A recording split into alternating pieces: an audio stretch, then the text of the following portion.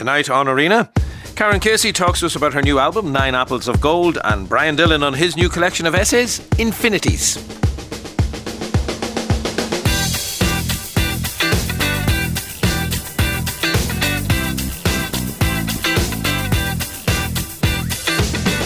Five 51551 is the text. You can tweet the programme at RTE Arena.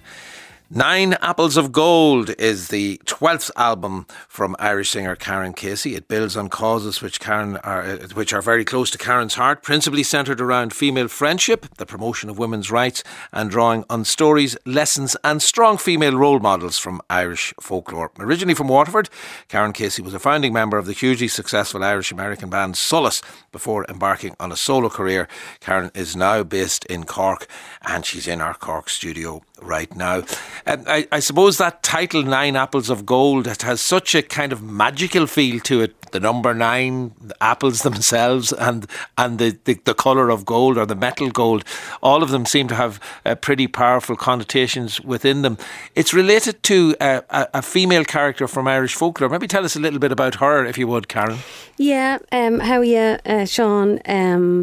It's the actual line Nine Apples of Gold is from Mannan and MacLear, but I became fascinated by his daughter, who is still residing in Glandore, I believe, as Wave. Tun Cliana, as she was known as, had these 3 otherworldly birds.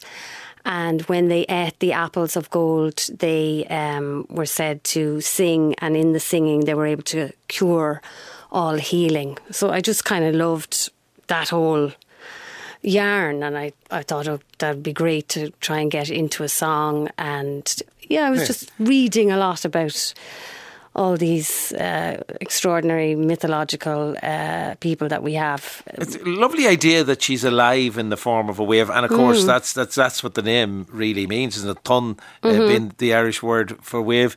Is she a powerful wave? Does she cause havoc, or is she a gentle wave that soothes individuals who come across her? Well, she's a bit of both. I like that notion. I think it underlies the whole album in a way, really. You know, for a singer, that notion of whispering, the wave being quiet and still or very gentle, and then moving into almost a roar or a bellow.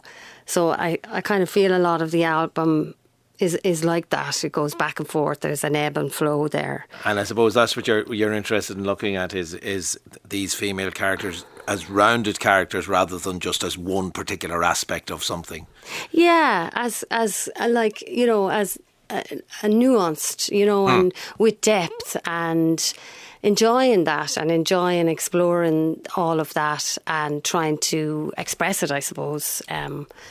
Right, well, let's have a listen to the title track then, a little bit of the title track, Nine Apples of Gold, from Karen Casey's new album.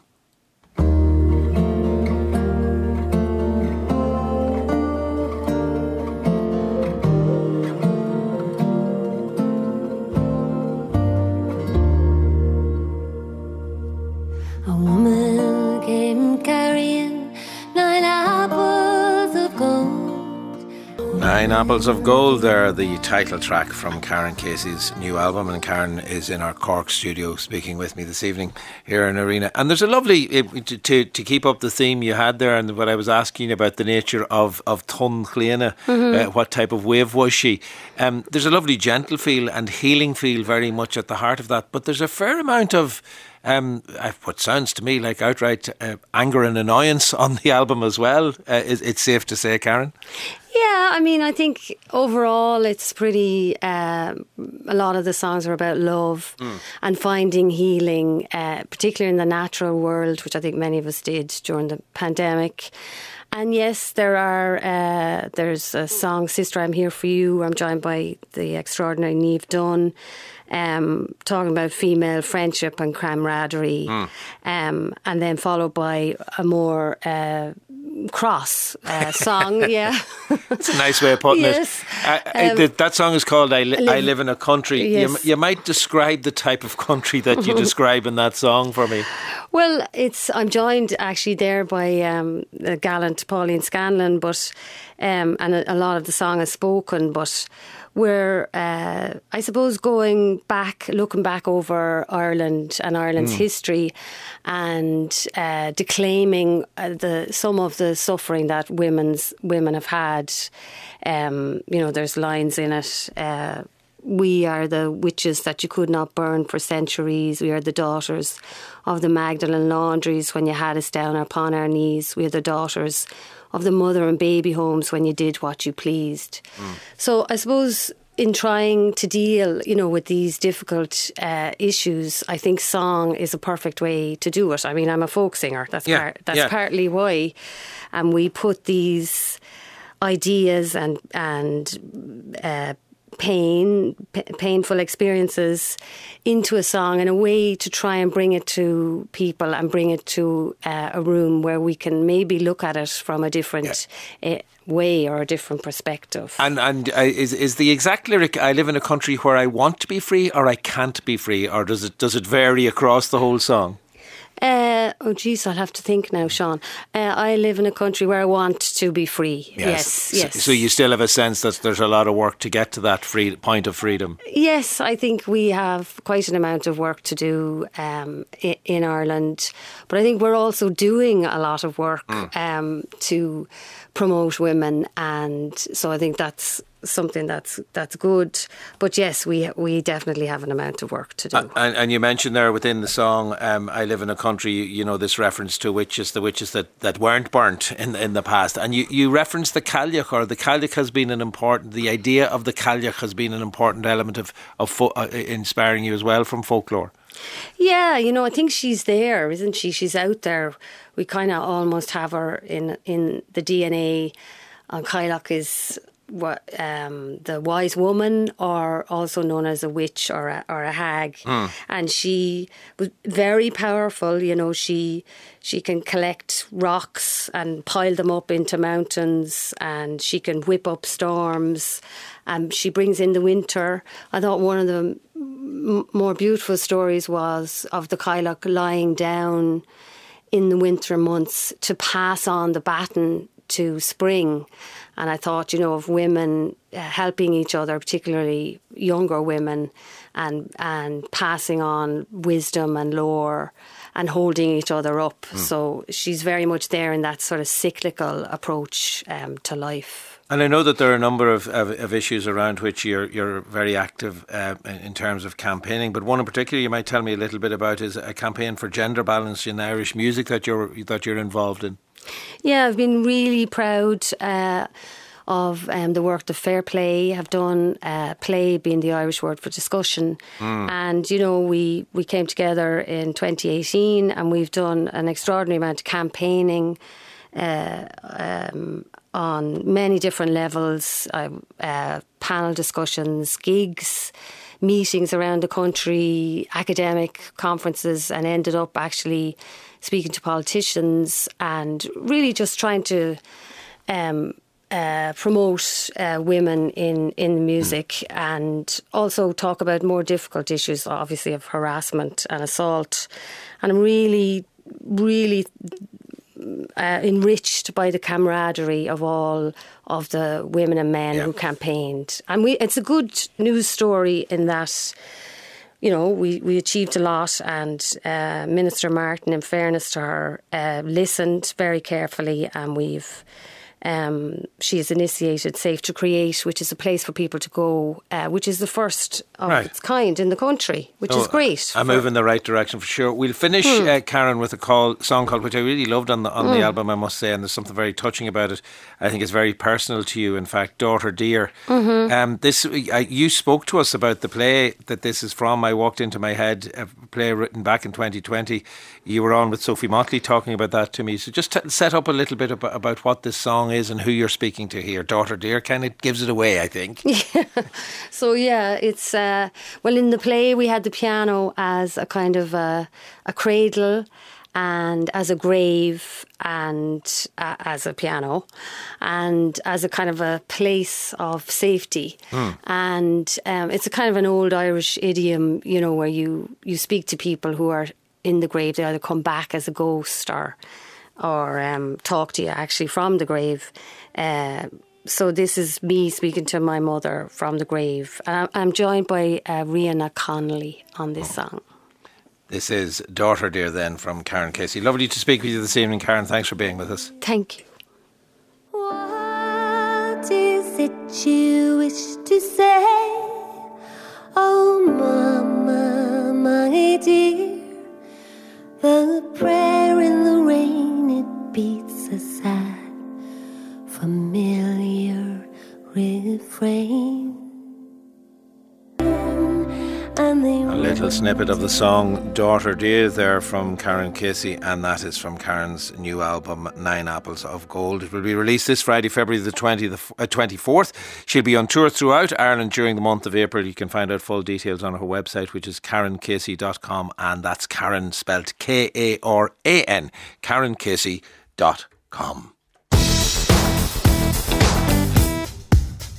With a back catalogue including In the Darkroom, Essayism and Suppose a Sentence, Brian Dillon has long since established himself as one of our leading writers of non-fiction. His new book, Affinities, is a critical and personal study of that term, affinity, explored through short essays inspired by a range of visual objects and works of art. Delighted that Brian Dillon joins me on the line this evening. Brian, I suppose I say that it's critical and personal study of the term affinity, but kind of that's what an affinity is. It is both a critical appreciation of something and a personal appreciation of something, if that's a kind of a loose definition that we could use. I think it's a very good definition. Yeah, I guess that's what attracted me really to writing a book that touched on some of the artists and some of the images that I've been fascinated by for years. Was this idea that I was writing something critical, as you say, that brought a certain kind of, knowledge and research and so on and judgment with it, but that it could be something a bit more vulnerable. And I think I said in the introduction something a little bit stupid in some way.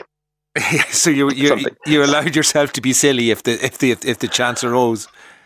I allowed myself, I suppose, to think about and to try and write from a place of almost a sort of dumb fascination with some of these things and some of these works. You also allowed yourself to pick out an absolutely favourite work of art, or as you say, at least some of the time it is your favourite work of art. This is Andy Warhol's Outer and Inner Space, a short film. Maybe first of all tell us a little bit about the film, and then whether it at this current moment is your favourite work of art, seeing as it's only that some of the time. So Andy Warhol's Outer and Inner Space is a film from '67. It's one of his very early experiments with video, in fact. So it's a film shot on 16mm film of the Warhol superstar Edie Sedgwick sitting in front of a video screen. So there are two Edies on screen. Actually, in fact, there are four because the image is doubled and you're seeing two slightly different scenes. And it's just this extraordinary scene of somebody, so beautiful, so tragic in a way, the life of Edie Sedgwick, watching her own image and thinking about her own image. And it has sound, but the sound is very, very muted, and you can only very occasionally work out what she's saying. But it's so obvious that, in a way, it's a film about thought. And, he's pointing this film at somebody that he thinks of as a kind of beautiful blank, somebody for him to project his ideas and ambitions onto. But I think what you actually see in the film is Edie Sedgwick kind of thinking really hard about that situation. And I suppose that's what's always fascinated me about that work. I think today it probably is my favourite work again. Oh, so that's good. Phew, because I was going to have to go into taking the risk of asking you what it was today if it wasn't that. But I'm interested that you talk about projection there, because I think, as in Andy Warhol projecting something onto the subject in the film itself, because I think in some ways, again, come back to that idea of affinity and a personal connection with something. Isn't there an aspect to a great work of art, as you've just described, the Andy Warhol film, where it allows us to project something onto whatever it is we're looking at? Therefore, we think it's speaking directly to us, but in fact, it's speaking to us because we've told it what to say back. I suppose that's true. The idea of affinity, this word kind of came to me because I realized, having written the two books, the two last books that you mentioned earlier, a book about essays and a book about sentences, that I was using this word affinity all the time. And I wondered kind of what I meant by it. And it turns out that the history of that word means something kind of natural. You know, affinity is like a kinship of blood or family. But it also, at various points, means the opposite. It means something that's been kind of determined, that's official, that's a kind of ritual. So we talk about, you know, affinity having to do with marriage, being affianced, you know, having a fiancé. All these words are linked. So I think you know, in terms of projection, there is this sense that what you're seeing when you look at a work of art, or what I look when I'm looking at a work of art as a writer, partly I'm trying to figure out what's really there. You know, what is it that I'm seeing, and at the same time, as you say, inevitably projecting something onto it. And I wanted, I suppose, to give myself the kind of license in this book to do both of those things at the same time. I was interested to see that I kind of see, I don't know if it's right to say I'm seeing a picture of a migraine. I'm seeing a picture of a migraine aura in the book. This spoke to you directly because I think, was it as a teenager that you experienced a period of time when you had migraine on a reasonably regular basis? Yeah, it was. I've had a couple of phases in my life. I mean, many people are much worse off than I've been in this regard. But when I was about 15, I suddenly, I think I was in a science class and I was looking at my textbook and suddenly I couldn't see. Suddenly there was this strange blob in my field of vision. And it turns out that blob, which kind of, for a lot of people who suffer from migraines, it starts off as a sort of vague shape and then it kind of crystallizes. It turns into a kind of jagged line and sometimes it flashes. Sometimes there are colors involved. And it's called a scintillating scotoma. It's part of the kind of wider phenomenon of the migraine aura where you see things or you hear things. And there's a long history, and it really kind of comes together in the 19th century, of trying to represent these things and of trying to draw them. And there's this extraordinary engraving from 1870 that I came across by somebody called Hubert Airy, who wrote an essay for the Royal Society about migraine. And it's just the most amazing image, this jagged, it's like a kind of constellation looming out of the dark. And Airy says it's a photograph, which is a really strange thing to say. It's a photograph of a migraine.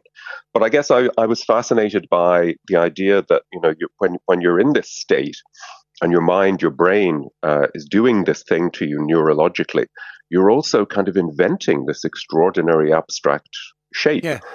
And some critics would say that there's a kind of history in abstract art and even in some medieval art where you have these kind of jagged forms that are actually possibly representations of the migraine aura. And any migraine sufferer, I'm sure, would agree that the word scintillating is something of a misnomer there, or maybe it's the way we normally use the word scintillating that is incorrect. There's nothing, to my mind, there's nothing scintillating about a migraine. I think scintillating literally means flashing. Yeah. It means kind of giving off sparks, you know. So it's our kind of misuse of that word in some ways as something exciting that maybe was what kind of caught my mind in connection with migraines. This was your first experience of migraine. Would have been in around the time that you watched Brideshead Revisited as well, which is another work that you pick on as having an affinity with. That's right. I mean, some things in this book are, you know, works of contemporary art. Some of them are very old. Some of them are things that I've experienced as a critic, as a writer, or just, you know, kind of going to museums and galleries. And some of them are things that I've been attached to for years. And I suppose Brideshead Revisited, the TV version of Brideshead Revisited from 1981, is a work that I've kind of gone back to many, many times. I must have seen it a dozen times. And I don't think I saw it in 1981. I think my parents probably didn't let me watch it. I remember people coming in to school the next morning and saying, you know, Charles and Sebastian, they're gay and all of this stuff. And I being fascinated by what this program might actually be like. And then I did see it in the mid 80s. I think Channel 4 showed it. And I've gone back to it over the years, and now I'm quite suspicious, I suppose, especially politically, of the kind of world that it represents, this kind of aristocratic and detached.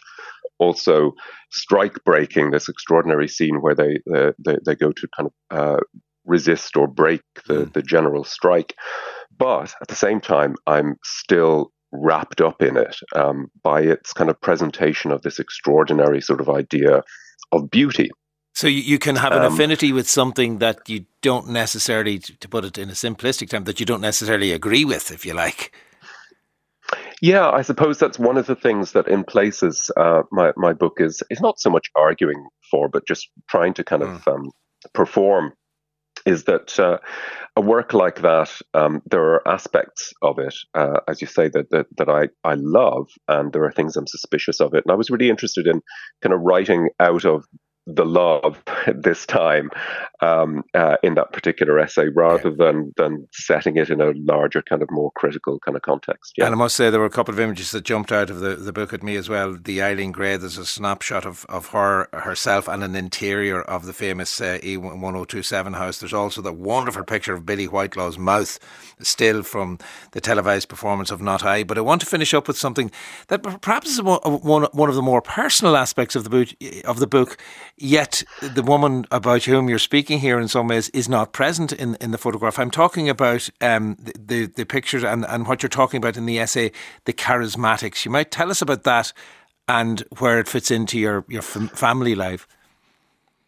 Yeah, so this essay is about, well, it kind of starts from a photograph that appeared in the Irish Times in, I think, the early 90s. And it's a photograph of a charismatic prayer meeting. And I can't even remember now where I first came across this photograph, but it sparked something because my own mother, who died when I was 16, she died in 1985, so some years before this photograph, she'd been heavily involved with the charismatic movement in the 70s and early 80s. And I had never gone to any of these prayer meetings, but I would hear about them, these massive meetings at places like the RDS, where sometimes people would speak in tongues and there would be kind of laying on of hands and so on. And I was always, as a child and a teenager, kind of scared by that image in my mind. And I found this photograph, and I sort of found myself looking for my mother, you know what I mean? And recognizing, as an adult, something in these pictures, in these faces rather.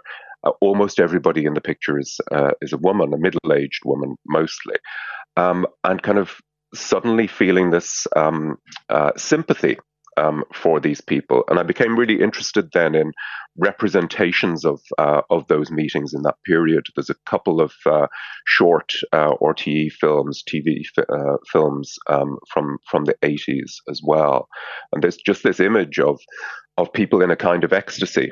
And again, I suppose it's a little bit like the thing with Brideshead. You don't have to believe fully in it to be kind of touched by it. Yeah. So I might not have the faith, but something draws me into that. Yeah, I did, and I thought that connection with your mother was particularly moving and touching in your description of that essay and the photographs and films in and around it. Thanks for sharing your thoughts with us this evening, Brian.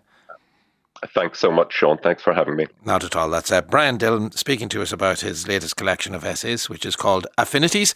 It's published by Fitzcarraldo Editions. A loose reimagining of Sergio Corbucci's spaghetti western favourite, Django, stars Matthias Schoenaerts and Noomi Rapace, and tells of a 19th century drifter whose arrival in a burgeoning US town of New Babylon spells trouble for its inhabitants. A violent, jaded cowboy, Django is looking for his long-lost daughter, who he believes is alive and well in this town. And when and if he finds her, it sets off a chain of events that will bring to light the dark and dreadful secrets of New Babylon's founders. Joined this this evening by Chris Wassler, who's been watching the TV series. It's told over 10 instalments. Do you need to know anything about the movie starting out here, or is that a good starting point, Chris? I don't think so, actually, because a few hours in, I'm not seeing much in the way of any similarities to, between this series and the Sergio Corbucci film from 1966. It's Django by name, and there are some themes in there, and there's some ideas, and there's a few little hat tips every now and then, but it's a different ball game altogether. I mean, that film, released in 1966, made a star out of Franco Nero. It was made actually in response to, and hopefully to better, the success of Sergio Leone's A Fistful of Dollars. That film had been such a hit for Leone, for Clint Eastwood, that filmmakers were kind of scrambling to make the next big spaghetti western hit. It was a hit in Italy, but it was actually more of a cult favourite outside of Italy, and I think the reason for that, it had trouble getting a release in other countries. The original Django was so violent and so brilliant as well, and we'll get back to the whole kind of Django taking place over 10 hours, whereas this original film took place over 90 minutes and told its story very well in 90 minutes. It actually struggled to get a release in countries outside of Italy for its violent content. So we're taking this idea of this drifter, wandering around the country, looking, to kind of right the wrongs of his past. We're taking some of the ideas about what sort of man he is and, how he kind of treats others, but we're going in a new direction with this series. And I guess the other thing that springs to mind is Tarantino's Django Unchained, not least because this television series Django is set in 1872, 7 years after the Civil War in the United States. And I think has slavery been abolished at the point when we meet New Babylon? Is this kind of is it a utopia? It's supposed to be a city where everything is great. Yeah, it's in the early days of its utopia building, and also, but in much the same way that Django Unchained had nothing to do with Django, other than it was a little bit of an homage at times, and you had Franco Nero in it. Again, this is a whole new playing field. So yes, it is set in 1872. The Civil War is over. Slavery has been abolished, but there are large parts of the South, as the series actually tells you on screen at the beginning, where situations for people of colour are actually still dire. So you have these former slaves that have gone further afield and have decided to set up their own city, but it's still early days. And when we first kind of step into New Babylon, we see the former slave turned city founder, John Ellis is his name, played by Nicholas Pinnock. He is kind of having trouble keeping the town afloat financially. So what he's done is he set up these fight nights where every week you have deranged men from other towns visiting this town, handing over their weapons. They all put their weapons in this coffin, which for anyone who has seen the original Django, that'll be a nice little reference to the film there. And they all gather in this, barn to watch people fight. And every week the house fighter always wins. And that's how, John Ellis gets to keep his money. All these fights are fixed. But someone comes in to challenge them. And that is Matthias Schoenaerts Django, a man who has a past that he doesn't want to talk about. And the minute you see him, this guy's going to win. Where does Elizabeth, the character played by Noomi Rapace, and her son Adam, played by Joshua J. Parker, where do they fit into the story? They are over in the rich and racist town of Elmdale, and she is the lady of Elmdale, and she has taken it upon herself to rid the world of sinners. She is a God-fearing woman who very clearly has a past with either Django or John, or maybe even both of them. I don't want to give too much away. But as I say, she's taken it upon herself to rid the world of evil, and and what I mean by that is she gathers up her troops at night, and she goes out to in one night burn down a brothel to kind of target anyone who has an interest in New Babylon, anyone that wants to flee and live a better life in New Babylon. She is John Ellis's and Django's enemy. They just don't know it yet. All right, well, let's have a listen to a clip of her then, Noomi Rapace as Elizabeth, interrupting her son Adam, played by Joshua J. Parker. He's playing some new music on the piano at this point in time. They've several disagreements as life goes on, but they certainly are disagreeing here about race, God, and probably the music as well.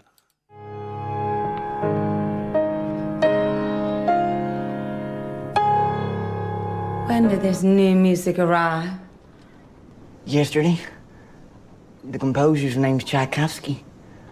I read me the notes. He learns fast. He has a gift for music. No. You have a gift for music, which the Lord has given you because you were deprived of the gift of sight. Aaron, he is only here to make you blossom. Adam, the world is divided between masters and servants. The Creator did not place different races on the earth. Just the strong could destroy the weak. That's what the president said. President Grant doesn't speak for the Lord. And you do? I'm an echo of our Lord's wisdom. Back to Beethoven. That's telling. That's Elizabeth, played by Noomi Rapace there, and Adam, played by Joshua J. Parker, in a scene from Django, new 10-part TV series, which Chris Wasser has been watching for us. You get a sense of the pace of the piece from that particular clip there, Chris. And there's a lot of kind of discussion like that went on. Certainly in the section of it that I saw, a mixture of discussion and hugely violent sections as well. Oh yeah. That's one of the ways, I suppose, that it is. You know, there are some ways where it's similar to the original film, and the violent content in this, it's not for the faint-hearted, and it is quite talky, unfortunately. Which probably explains why Matthias Schoenaerts playing the role of Django is probably the best performer here. He's fully decked out in all sorts of cowboy paraphernalia, and he has the hat and he has that weather-beaten look, and he's got these clothes to tell us that he's been wandering the earth for years looking for his long-lost daughter. But I think actually his finest prop is his eyes. He has that. He's a wonderful actor, and he does have that look of a man who just wants to find what's left of his family and make a home. But he doesn't actually get much dialogue. Unfortunately, when the performers start to speak in this thing, you really do get the sense that yes, this is a European production, and as a result, people like Noomi Rapace, who's a wonderful actor, her accent is all over the place. And there is this sense that nobody really knows what part of America, or that maybe the performers don't know what part of America they're supposed to be in. So it kind of spoils things a little bit, removes the authenticity from it. There are quite a few flashbacks in it as well. And I must say, it opens with a very dramatic scene. You're just watching this young boy watching mayhem happening in and around his family and those close to him. All sorts of things going on in the room next door.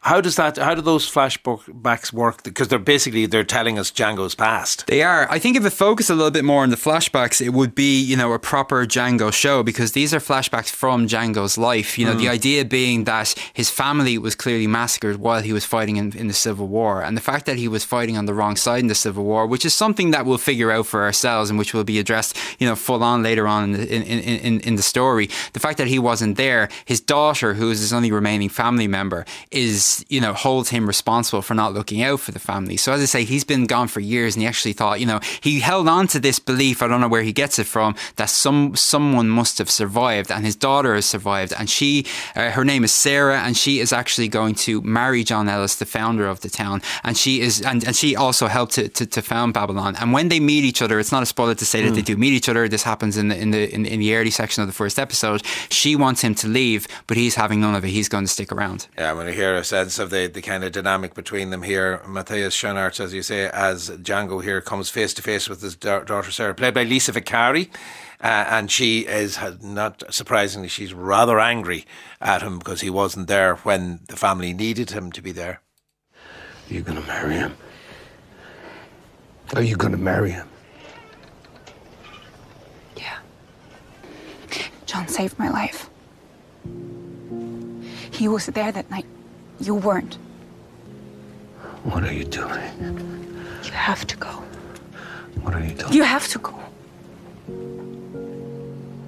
I can't ask you again.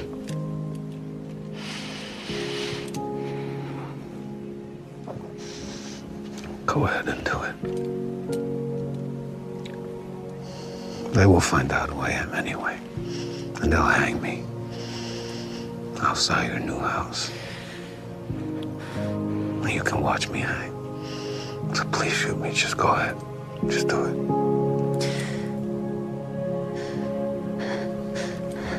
Go ahead.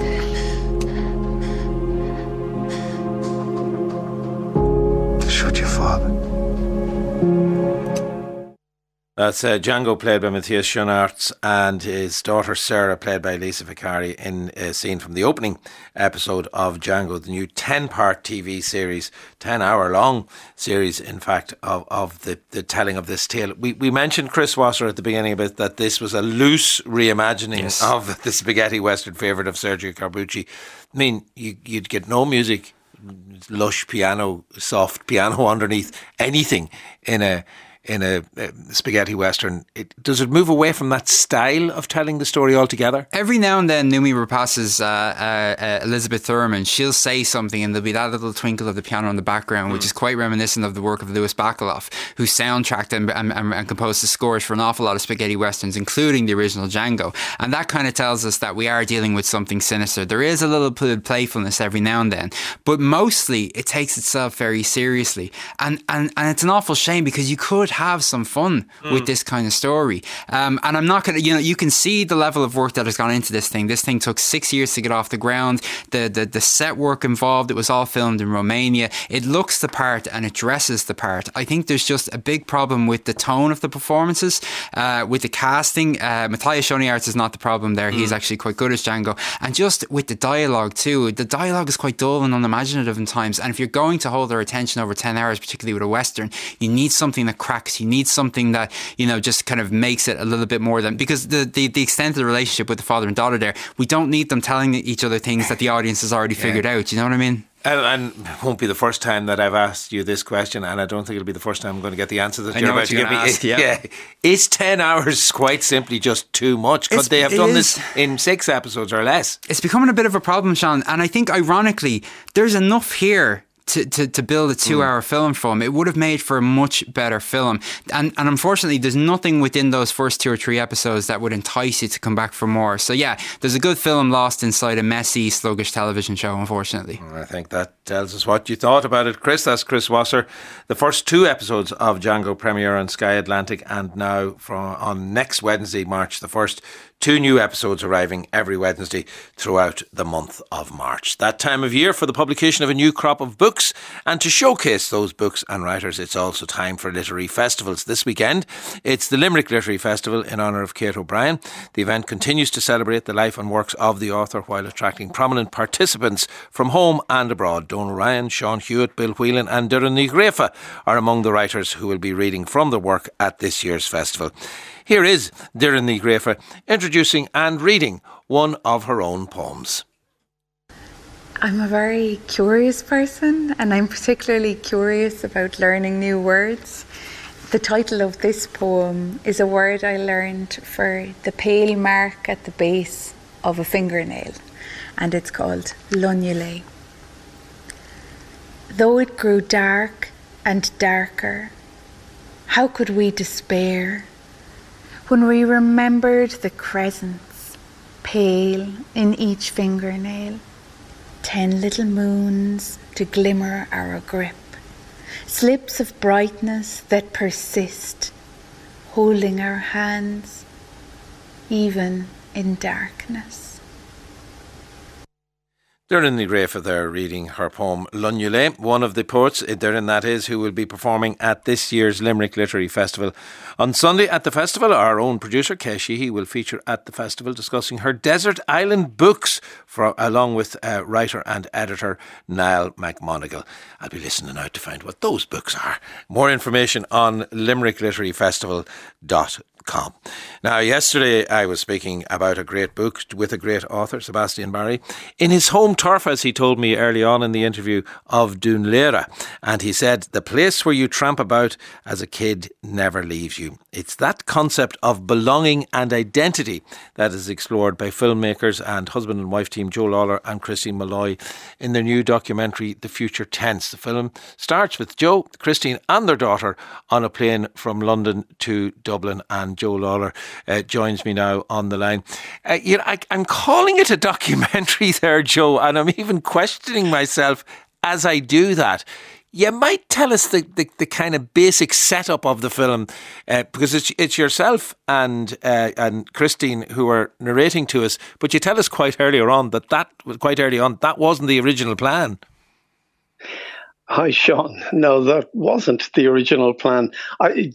To answer that first point, though, I suppose it is a documentary, but it's very loosely under the genre of documentary. I suppose it belongs most clearly to the genre of, or the subgenre of the essay film that's become quite common now in the last, I'd say, 10, 15 years. We're seeing much more voices come into that format. So it's not really reportage. like we watched Navalny the other night. It doesn't exist in that kind of genre, but of the essay film. So a slightly more reflective, philosophical nature, shall we say. But the premise of it is quite simple. In one respect, I mean, the documentary or the essay film takes place as the three of us are boarding a flight at London Stansted, which is one of our near airports, heading back to Dublin with the prospect of going on a trip around Ireland to look at locations, potential locations for an idea we have for film, and at the same time doubling up to look for a potential new home, because at the time this began, Brexit had just been, we never mentioned the word Brexit, I have to say, but I think it's pretty obvious in between the lines that we're referring to what's happening in the country where we're currently living, in the UK, in London specifically, that it had set something in motion, a kind of strange atmosphere had turned, and it made everybody feel very strange. Yeah. And Molly's friend had said, who's Italian immigrant parents, said, are we going to have to leave the country? And it seemed at the moment somewhat, no, that's very alarmist. Yeah. But in fact, there was a lot of fear. There was a lot of that fear around. A lot of fear generated and hasn't gone away. It has not dissipated. Yeah. So that was like the starting point, the trigger point. Yeah, in fact, as at one point on the airplane, because it cuts back and forth from, it's almost as if the entire film essay takes place over the period of your flight from Stansted to Dublin. It's kind of that's the starting point and ending point in some ways of it. And at one point, Christine, you're flying over the Irish Sea, and Christine does say, there's going to be a border down this seemingly somewhere, but how and where and what's it going to look like and all of that type of thing. But let's listen to a little bit of your own narration then while you're on the plane. And again, it's kind of looking at the questions that you think the film might be going to ask and hopefully find some answers to. Flying through the airspace between England and Ireland, as I look out of the window, I'm wondering, is there something particularly English or Irish about that airspace? Which is really to say, how do you grab hold of a national identity? What is it? Where does it reside? In a place, a person, or perhaps in colours? White, red, blue, green, white, orange? And just going through the colours of the flag there. That's a clip from the film The Future Tense. Joe Lawler, one of the directors, along with his wife Christine Malloy, writer, director, producer, and starring in, we can say, because it is you reading from the narration there. But I was interested in, you read part of the narration and you read it just sitting at a table, I presume in your home, or certainly something that's pretending to be your home possibly. Mm-hmm. And you sometimes you break off and say, oh, did I get that right? Should I say that here? So, there's no sense that anything but the fourth wall is shattered lots of times. What was the original intention for those narrative roles? Were they going to be acted? They were going to be acted. We made a previous essay film called Further Beyond, and I guess in some respects there was a kind of a format, if you will, that came out of that. In an odd way, we've been screening it in various places, and somebody had referred to it as being something of the podcast quality about it. We're now used to seeing people sat at tables with microphones in front of them with pieces of paper. So in a way, that was the first incursion to this format. And we did have at the time two actors in the guise of Denise Gough and Alan Howley. And for part two, although I think you don't have to see part one to see part two, they're kind of standalone, we had invited Olwen Fouéré to come along and be one of the performers, and Alan again. I think Denise was off doing Star Wars or something at the time.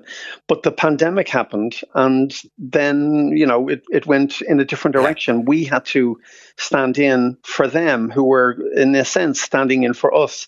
So the acting role in part one was them. Their asides were to us, the directors behind the camera.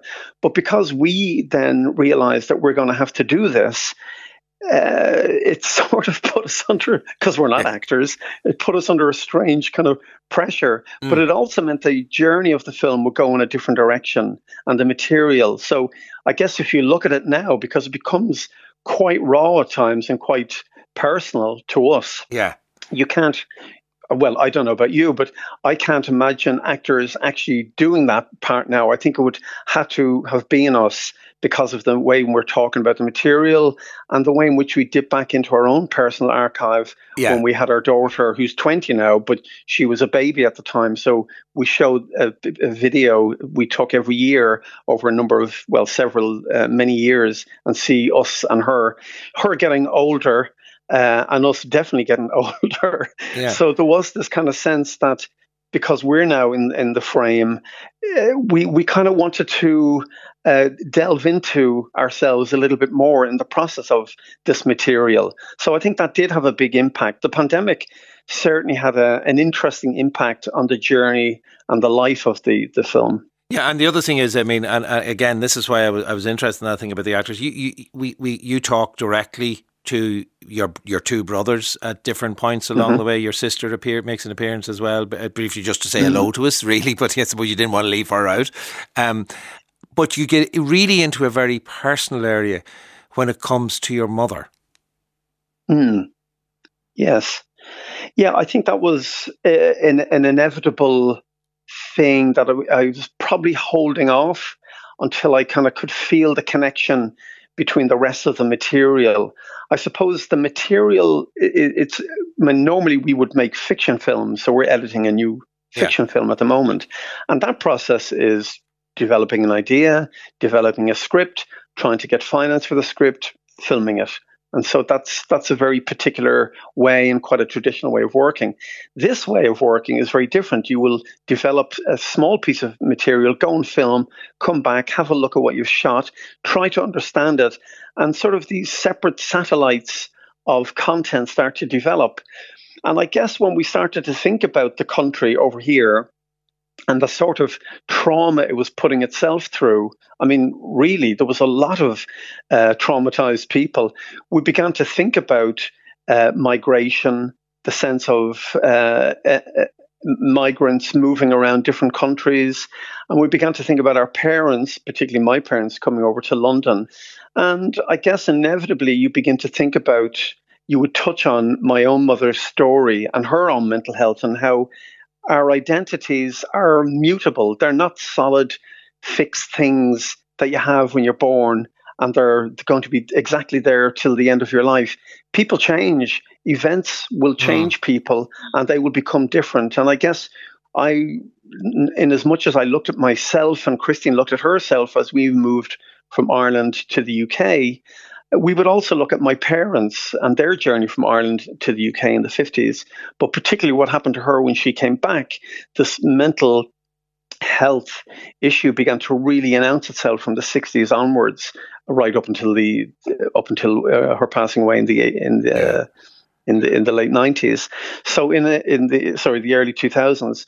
So all of these things seem to coincide, coalesce, connect to each other, and they seem to be not so separate, that there was a deep relationship between our journey to the UK, my mother's mental health problems, what Brexit is doing to people, and so forth. So I think that's what's possibly distinctive about this essay form, is that you can, like that word bricolage, you can pull in different aspects and make them connect and hold them up and sort of make them sort of speak to each other, and they can illuminate each other. So I think that was kind of an important part of this whole process. But I did have to ask my family to get permission to look at her psychiatric files. That was an interesting moment. I mean, they were completely supportive, but it was an interesting part of this process was to engage in that document.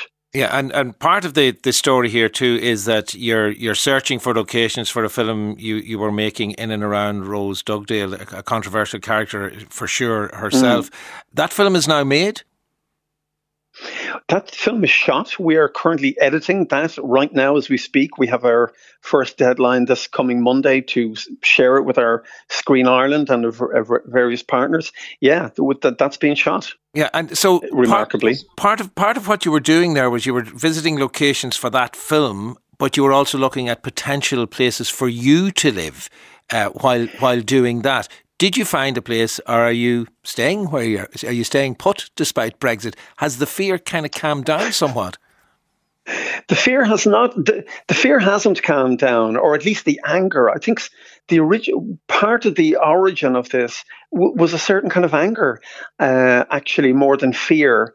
But certainly for our daughter and her friends, it was a kind of a fear. Ours was much more coming from an angry place and trying to articulate that. But it was a funny thing with our daughter, because we're both from Finglas. And if our daughter comes back to Finglas, she compares that to East London. And we would say, can you imagine living here? And she went, are you kidding? And so there's no chance she would ever be interested in coming back. Although she did say that she quite liked that street up in Killiney, Vico Road, she was referring to. Good luck with that. I said, exactly. I said, oh, okay. So that seems okay. Yeah. But that was, it was a kind of a feeling that, where do you belong? And I suppose London is not like the rest of England. I mean, London did vote to remain. The rest of England, unfortunately, and it was really an English anxiety more than anything else that I think people now, in all seriousness, are beginning to reflect upon and say to themselves, and we're seeing this more and more, is this right? Was this really smart at the end of the day? But for now, we're still here, Sean. Staying put. Okay, but you will be here for these, I think, for the screening. Future Tense is what Christy Malloy, Joe Lawler has been telling us about, co-directed with his wife, Christy Malloy. It screens at the IFI on Wednesday, the 1st of March, as part of the Dublin International Film Festival. The festival itself runs from the 23rd through 23rd of February, that is, through until March the 4th. diff.ie for full details. That's our lot for this evening. Researchers by Liam Murphy, Amandine Passadevine and Paula Shields. Mark McGrath was on sound this evening. Michelle Gibson was the broadcast coordinator, and tonight's programme produced by Kay Sheehy. Talk to you tomorrow night at 7 here on RT Radio 1. John Creedon will be with you after the news.